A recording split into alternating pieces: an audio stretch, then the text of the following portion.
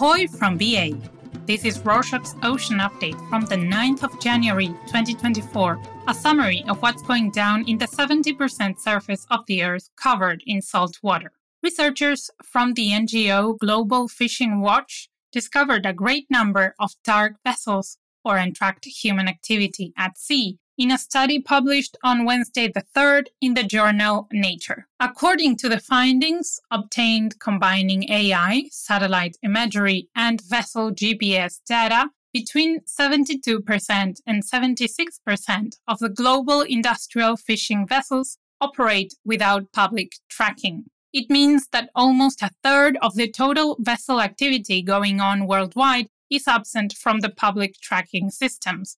The organization Global Fishing Watch and many others previously produced maps to keep track of maritime activities with the automatic identification system, but this system is easy to turn off and avoid. Thanks to this new study, many areas like South Asia, Southeast Asia, and the northern and western coasts of Africa that were showing a few or a total absence of activity have now revealed the high volume of vessels present in their waters. On Friday the 5th, the Indian Navy commandos successfully intercepted and rescued all 21 crew members of the Liberian-flagged merchant ship MV Lila Norfolk from a pirate attack in the Arabian Sea. The vessel issued a distress call reporting an attempted hijacking off Somalia's coast in the North Arabian Sea, stating that 5 or 6 armed unknown individuals had boarded on Thursday evening the 4th.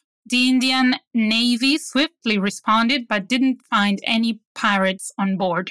The Navy believes that pirates abandoned the hijacking attempt due to forceful warnings. Even though the Indian Navy is committed to ensuring safety in the region, there's an increase in hijacking incidents in the Arabian Sea, probably because of the recent shift in the focus of anti-piracy forces from the Gulf of Aden to the Red Sea due to the Houthi attacks. Still in the Indian Ocean region, the Ocean Network Express, or ONE line, announced a new Indian Ocean Mediterranean service, or IOM. The new route will connect India and Pakistan through the Middle East with the Mediterranean region. The IOM line will start operating on Sunday, the 28th of January, from Nhava Sheva to the Mediterranean, passing through European countries Greece, Italy, and Spain, coming back through Egypt and Pakistan, and finally concluding the journey in India.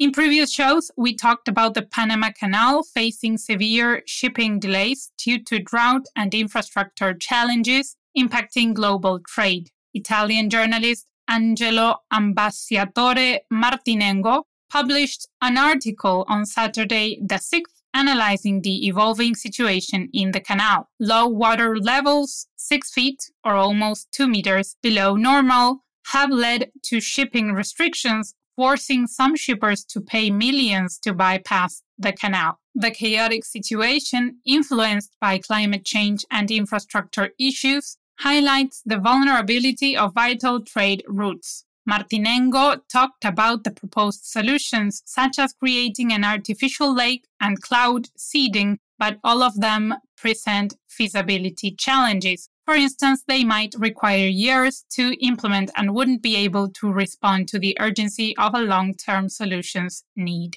From the Panama to the Suez Canal, which is experiencing a decline in traffic due to the security issues of Yemen because of the attacks of the Houthi rebels on ships transiting in the Red Sea. In the second half of December, the canal registered a volume of vessels transits down by a quarter, while more than 70 vessels transited daily in the first half of the month.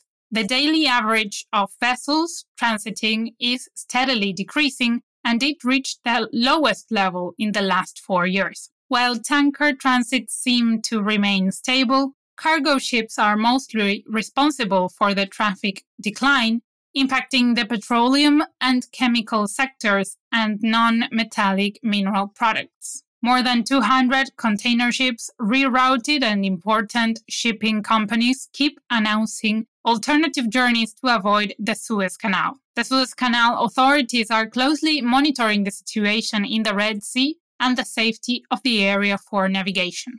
In other news, Alasdair Putt, a former Australian spy and war crimes investigator, passed away due to a heart attack on Thursday the 4th while participating in the world's toughest row competition across the Atlantic Ocean. Alasdair Putt was serving as a skipper for the Aussie Old Salts team, composed of a 4-member crew. He passed away halfway into the race. The rest of the crew performed resuscitation attempts, but were unable to revive him. A spokesperson from World's Toughest Row said that, quote, "The crew is now safely on board a vessel heading for land, and the incident has deeply affected the other 37 teams still racing," unquote. The team was rowing in the competition to raise funds for a women's emergency accommodation center in Kimberley and a veterans transition center in Perth. Still in the Atlantic Ocean, the National Oceanic Atmospheric Administration, or NOAA, is thinking about implementing speed limits for small boats, 35 feet or almost 11 meters, in the North Atlantic, precisely off of the east coast in the US, to protect the critically endangered North Atlantic right whale. The NOAA initially promised a decision by the end of 2023, but then postponed it to the new year. Environmentalists advocate for slowing down smaller boats to preserve the remaining population of less than 360 North Atlantic right whales, but fishermen are protesting due to their concern about the economic impact of this rules change. Existing rules mandate speed limits only for vessels 65 feet, almost 20 meters or longer. In the past weeks, we have talked about the bad weather conditions in the Pacific Ocean. This week, dangerous waves are coming back to hit the California coast, strengthened by the pattern of the oceanic and atmospheric phenomenon El Niño. Researchers remarked that the huge waves in the region are becoming more frequent because of global warming, which is causing severe weather conditions and is raising the sea level. The impact of the huge and strong waves on the coast will likely cause coastal flooding. Moving on to the Arctic Ocean, researchers from Nord University said marine life on the seabed, specifically large bottom-dwelling animals, show an incredible resilience to seasonal changes. The study is part of the Nansen Legacy Project, a collaboration between researchers from northern Norway and the non-profit research institute Akvaplan Niva. Scientists found limited variation in species composition and numbers of large bottom-dwelling animals throughout the different seasons. Despite the Barents Sea having extreme seasonal shifts, the marine life of the region showed consistency, possibly due to the sediment stores of food throughout the whole year. The study shows that these animals might easily adapt to climate change. From the Arctic to the Antarctic Ocean. In a previous show, we talked about the largest iceberg in the world. It is 3 times bigger than New York City and was named A23A and was stuck in the Weddell Sea for many years after detaching from the Antarctic coast in 1986. In December, the iceberg drifted away from Antarctica and has slowly continued moving away during the whole month. Closing with the 36th annual Lobster Dip, the event held at Old Orchard Beach in Maine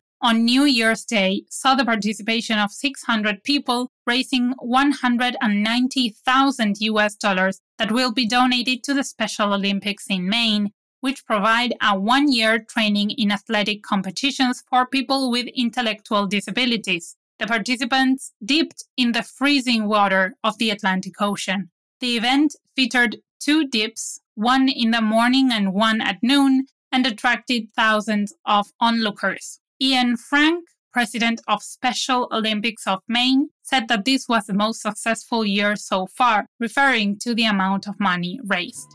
And that's it for this week. It is the second week of the year and you still haven't told your friends about us? How do you sleep at night? Remember, you can help us financially with the link in the show notes. See you next week!